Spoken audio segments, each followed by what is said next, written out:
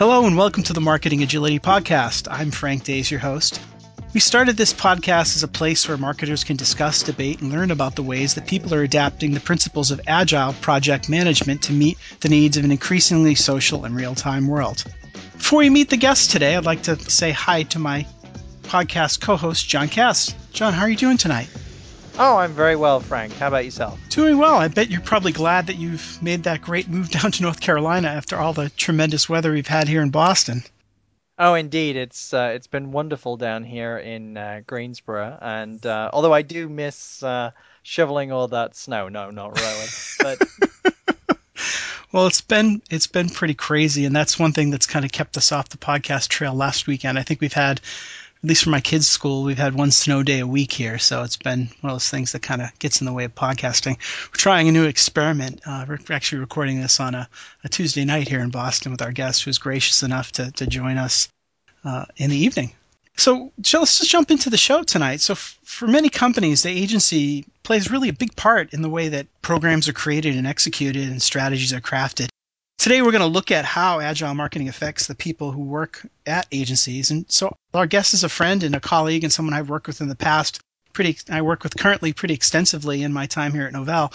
Matt McGee, who's the Vice President of Digital Strategy at PJA Advertising in Cambridge. Welcome to the podcast, Matt. Thanks, Frank. I'm really glad to be here. Great. Well, why don't we jump in as we talk agile? You know, you and I did some work with you probably, I think, starting almost 2 years ago, talking agile, and we did some experimentation at PJA. But can you share some of the ways that you've applied agile project management at PJA and beyond? Sure, I'd love to. I mean, the first way really is a project you're, of course, really familiar with, Frank, because we worked on it together. And I really credit you with bringing in some, discreetly agile kinds of approaches. And this was a project where we actually used a sprint approach to establish a client's social media presence and get it going. So we did 2-week sprints with, really worked on having achievable goals that were delegated out. We did quick morning status meetings to, focus on status and real task management. And I think that was definitely an interesting approach, and we've used it since on some similar projects. I'd say a couple other areas that you might be less familiar with, Frank, just personally with working with us, but we've taken a more agile approach to developing some technology-based tactics, like mobile sites, for example, where we will often really focus on quick definition of very achievable scope. We'll use design-build approaches where we're prototyping in code as opposed to designing and then waterfalling into development. And in fact, in one of those cases, our very first presentation to a client of design work was an almost fully developed mobile site. So that's very different for us. And I would say we're also starting to behave in a more agile way about some of our banner advertising campaigns, where in particular self-service advertising models like Facebook's make it so easy to get into market quickly with multiple versions of things and then kill or, underperforming versions or optimize or iterate things that are starting to work on almost a daily basis. So you can see how that would drive you toward a more agile approach. That's interesting because, one of the things we've heard quite a bit on the podcast from our guests has been the agile approaches in more of the interactive domains, people rolling out whether it's microsites or programs that have a high digital content to them. That really resonates with me. I think there are some real reasons why it's taking hold in digital as opposed to the more traditional media. So how are your clients been involved in this? Are they actively involved in the sprints? Are they aware that you're actually running agile, or is it something that they just see a better end product or a faster end product? Well, I would say the client role and how the client reacts is a clear sort of critical success factor so far. And it hasn't always worked for us. I would say that in some cases, clients really aren't actually ready for or comfortable with the idea of a process that's inherently meant to be flexible and have change built into it, and the idea that you're going to try something and put it out and it might not work and you're going to learn from it and iterate on it. Some clients are game for that, and some clients absolutely aren't. That's interesting. So you're saying sometimes the clients are not ready for it. What are the alternatives of what they're looking for then when they're in these situations where it's not necessarily working for them? Well, I think one example is actually the very traditional approach to creative development in advertising and marketing, which is that you're gonna take a long time to develop a few different conceptual approaches. You're gonna have multiple meetings where you're gonna show those approaches to people, and there are gonna be approval processes, and you're gonna iterate on the creative. And then you're going to go waterfalling into the next step and actually spend the money to develop something and then launch it, and really bet on something that everybody feels is safe. And you can see how that doesn't really jibe with an agile approach that is going to take advantage of the idea of, hey, let's spend less time going cycles around and around on one step in this process, and rather let's move really quickly to something that we can actually launch and learn from. Well, that's always been my challenge in working with agencies, because I mean, really the only agency experience I've had in my life was doing some freelance work for PJA. It was interesting being on the agency side for the first time, where I sat here and my mental cash register starts ringing in my head as there's a meeting to discuss the creative brief and a meeting to brainstorm and a meeting to pitch. And I sit here thinking, wow, we spent all this time, money, and hours, and we still really haven't even written the first line of code or built the first piece of real, true creative that we can deploy in the field.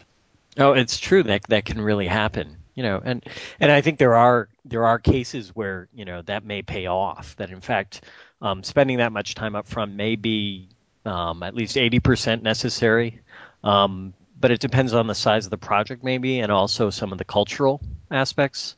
I think with marketing, even for stuff that feels like it's all about speed, there can be real political aspects to getting a successful campaign launched, and it really is about building consensus internally and externally before you move too quickly. So sometimes that comes into play, I think. One of the core tenets of Agile is trying to push the power down and the decision making down into an organization. That Scrum, that team that's trying to build a product, is making the decision. There's less meddling from above. Has that been a barrier for you in the past? I would say, I was thinking about, where does Agile really sort of maybe force some cultural change for agencies? And one place that relates to what you were talking about is there's definitely an agency sort of understanding or expectation around approval hierarchies. Mm-hmm. And to put that more directly, for example, there's sort of an expectation that the way creative's going to work is you're going to have teams of people working toward a big conceptual presentation with an executive creative director or some form of agency leadership.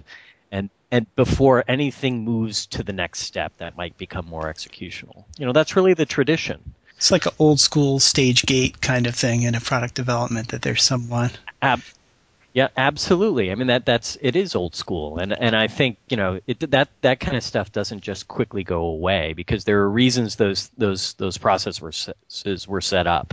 They weren't all malicious. It wasn't somebody just trying to slow things down, and so it takes a little while to figure out which projects don't really need that, and when does it actually benefit us to loosen the reins of that kind of centralized approval process, mm-hmm. and push and delegate more decision making and action authority down into the levels of the doers, and let them just get things out into the market without going through all this hand wringing. And I guess with all the digital information we have, we can push the marketplace ultimately can dictate success or failure. Yeah. John, you had a question. Yeah, I was wondering, Matt, in talking about that process, I suppose in early days when you're working with clients and trying to decide whether to go waterfall or agile, how do you open the conversation to approach a project using agile with a client? Well, I think there are a couple of strategies to use. One is to I think one is actually not to make a big deal believe it or not, about, hey, we're about to use this agile sort of approach and sort of raise a flag like, hey, things are going to work different and you need to pay attention to this. But instead to talk about the benefits of agile, which are faster, and learning and iteration. And those ideas. If we were to just say to a client, look, we've got a project approach here. Here's our schedule, and aren't you surprised at how fast it is? And we've built in iteration and learning, and here's why that really makes sense, and why it makes sense to say launch a pilot version of this and then iterate on it, and or maybe start with a soft launch and go to something bigger based on our learning. There's often a lot of receptivity to that. So you're using words besides it. Maybe using the overused word agility, which is thrown around by a lot of marketing executives, but you're actually not going down the agile road, which might scare them away, and using words like test, prototype, get to market quicker. You start using the jargon like Scrum and sprint planning and stuff like that. Maybe it actually would scare them off. I'd say it's a judgment call every time. We actually work with a lot of clients who are in the technology sector, as you know, Frank. So, using those kinds of words could work to your advantage, actually, but maybe not so with sort of more traditional marketing people. So, how do you culture has always been a yet another recurring conversation that we've had here on our podcast, that people were brought up in marketing version 1.0 or marketing version 2.0 and then moved into web 1.0. How do you move people, or I always start to think of marketers, particularly agency folks, as artisans in the best sense of the word, that these are highly skilled, creative people, really talented, really thoughtful, can also be creatures of habit. They went through their guild system, which was, I paid my dues doing internships at an agency, and then I was the low man on the totem pole working all weekend, every weekend to learn it, and then they honed their craft. And then now we're coming in with this new management model that tells them, sorry, you're not going to get a creative brief, and sorry, you're not going to build a wireframe and necessarily, and you're just going to build it. How do you get people over that hump? It's a good question. I'd actually start by saying that the creatives in particular, I think, are some of the smartest people in the agency in terms of their ability to actually embrace some agile principles. And you're right, there are habits, or there's sort of ways you might have been schooled that seem antithetical to agile. But in fact, I think I came up through the creative side, and I think creatives actually are constantly being hit with changing requirements.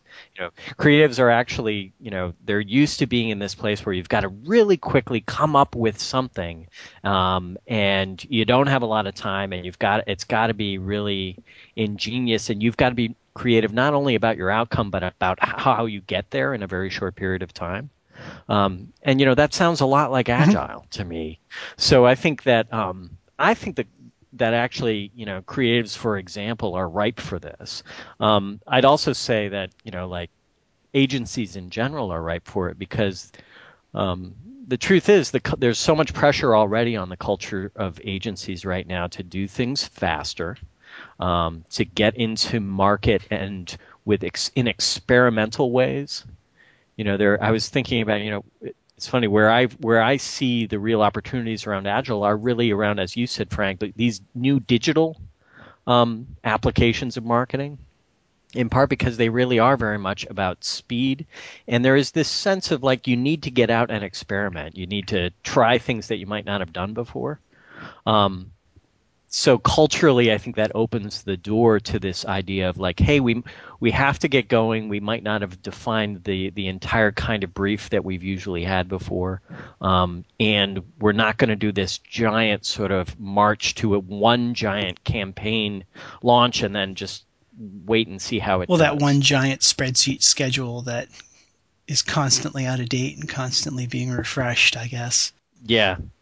And the truth is, in the agency world, you never get to rely on that one giant spreadsheet schedule. At least in my experience in the agency world, you've never really been able to rely on that. So one of my personal thoughts about the way agencies work with companies is around questions is always around the creative brief, because the creative brief is oftentimes the thing that you spend a lot of time on at the beginning of the project, trying to define what you're going to do. And hopefully will add a lot of value, but in the end of the day ends up going out of date and doesn't truly reflect. My thought on that was the creative brief oftentimes seemed to be more in the interest of the agency than the client. And I know that's not completely true because I think some clients like the idea of believing they have some certainty that I can scope it and I'm paying for this discrete block of work. How do you forge a closer relationship, a tighter partnership, a more trusting relationship so you can really fly without a safety net? I mean, that's the mixed metaphor there, but you walk the tightrope without a safety net, Right. which is really going without a creative brief or going with a really, really minimal creative brief. Well, I do think you've hit on something there. Like, I think, a question your question brings up is, well, what do you mean by creative brief? And I don't say that to just sort of avoid the issue, but rather like that's actually, I think that's a point of real evolution right now in agencies. So if you mean creative brief in the sense of like, this is this giant document that's going to figure it all out ahead of time, and it's going to kick off a waterfall process that can't be flexible, that can never iterate back on itself, that can never learn, and so it's sort of like it's just marching on and nobody gets the brief as a kind of like cement shoes. I think more and more agencies are finding that kind of approach to a brief to be really antiquated. And the fact is, like, I personally tend to prefer briefs that are actually used as more like, a really concise statement of objectives, and audience insights that actually matter, to what we're trying to achieve, not just everything we know. A real concise sense of this is our strategy, and maybe the real mandatories that matter. When there really are, and that's it. And then let that be a foundation for actually a successful agile process that then gets to be very flexible and iterative about how do I react to that. So you're talking about in the spirit of Dov Seidman, a principle-based approach rather than a rules-based approach? I would say that, I guess I would use more of like sort of, is it an algorithm or a heuristic? Are you setting out, are you trying to sort of define the world, or are you actually trying to sort of define a playing field, I guess would be the way I'd put it. And I think good creative briefs are briefer. Good creative briefs are more about strategy and less about tactics. I like that. And yeah, so that in my mind, that actually sets you up for a really successful agile process, because I do think, creative and everything we do does actually respond very well to at least some sense of constraint. That's an interesting perspective. That's my an interesting philosophy. Perspective on the creative brief. I had never quite thought of it that way, but I guess the word brief is in there, right? Well, it's funny. It feels like over time, it's very easy to forget that, right? I mean, I'm sure you've seen that in your experience too, where the creative briefs can get larger and larger and larger, which might be a great signal that you're going in the wrong. You're really growing away from an agile kind of process right there. If you're just spending a lot of time on the brief, and people are just adding paragraphs of more copy of, more ideas to the brief. When in fact, one of the beauties, I guess, of Agile is having it time bound, so you can't really keep piling on because you've kind of made a conscious decision that this block of work happens in this block of time. So what about things, I mean, there are so many processes in an agency that are really predictable. I mean, turn the crank. Creating a print advertisement. John and I have talked about this with some folks. I think even last week on last week's podcast, we were talking a lot about direct mail. Fairly predictable processes where the time windows are known. You're buying media in a really narrow band. You're buying lists in a real specific time window. I mean, is there a place? Will there always be a place for waterfall in agencies? Well, I think, my understanding and sense of Agile is that, there are people who will say, like, Agile seems to, apply way better in places where there really is a sense of changing requirements and unknowns. And in cases like, say, a construction project where, like, the knowns are actually pretty well known, and you're not going to experiment a whole lot with, like, is the foundation going to hold? An agile process might not be the right way to go.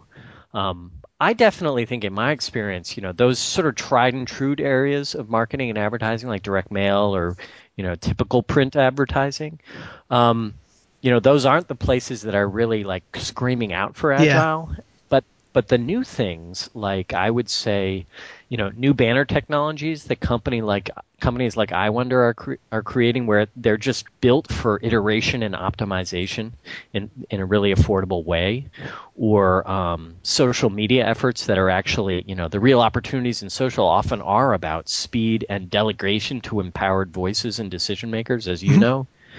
Within a company, those they're inherently sort of fertile ground for agile, just the way we're talking about them right now. I think another place too is mobile, actually. That there's a way that we're still experimenting with mobile here, but mobile is actually a really constrained medium where you don't have a lot of room for content and size and creative in mobile advertising. And it really biases you toward getting to market with a lot more smaller tactics faster. And it encourages you not to dwell a long time on sort of, the creative and the development process, but rather to execute and execute and execute and optimize. And so those are the areas where I think we're way more likely to see agile take hold. Matt, I was intrigued when you had mentioned earlier in the conversation that you had actually developed a mobile app even before you'd given the initial presentation. Can you give us more details about that? That sounded like an interesting story. Oh, sure. And I'll admit too, it was a very interesting story for us as it happened because we're not used to acting that way. But this was we were developing a mobile site, a mobile version of a campaign microsite for one of our major clients, and I would say it was interesting. The relationship with this client was close to ideal, in that they had a lot of trust. There was just a ton of trust with us, so we felt like we could take some chances and do things some different ways. We had proposed the idea of the mobile site to them, and we took a design build approach to this, as well as in sort of in many ways an agile project management approach, and we really pushed to create a high fidelity prototype as quickly as possible, and that became somewhere along the way it even became clear to us that we didn't need to show design comps to the client, that we'd all be better off if we just went ahead and built and designed in code as opposed to designing in Photoshop, and it worked extremely well because I think we knew enough about what we were trying to achieve that we felt confident about it. And we had the relationship with the client where they didn't feel like we had gone way ahead of them. They were really pleased with what they saw, and they were happy to have it sooner.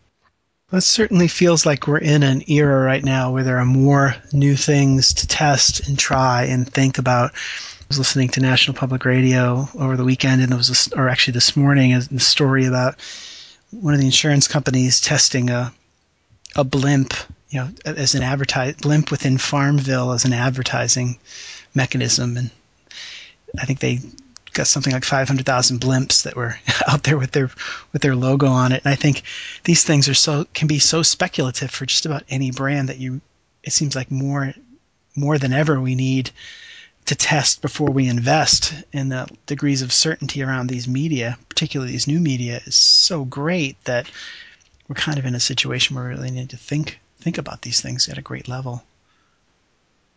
I think that's true. I mean, even that mobile site example I was talking about, we didn't start out we launched a really large integrated campaign for this client that lasted for a year, and we didn't start out planning to do the mobile version of the site. We actually reacted to the fact that our microsite was getting so many hits from mobile devices. We realized, hey, wait a minute, we need this.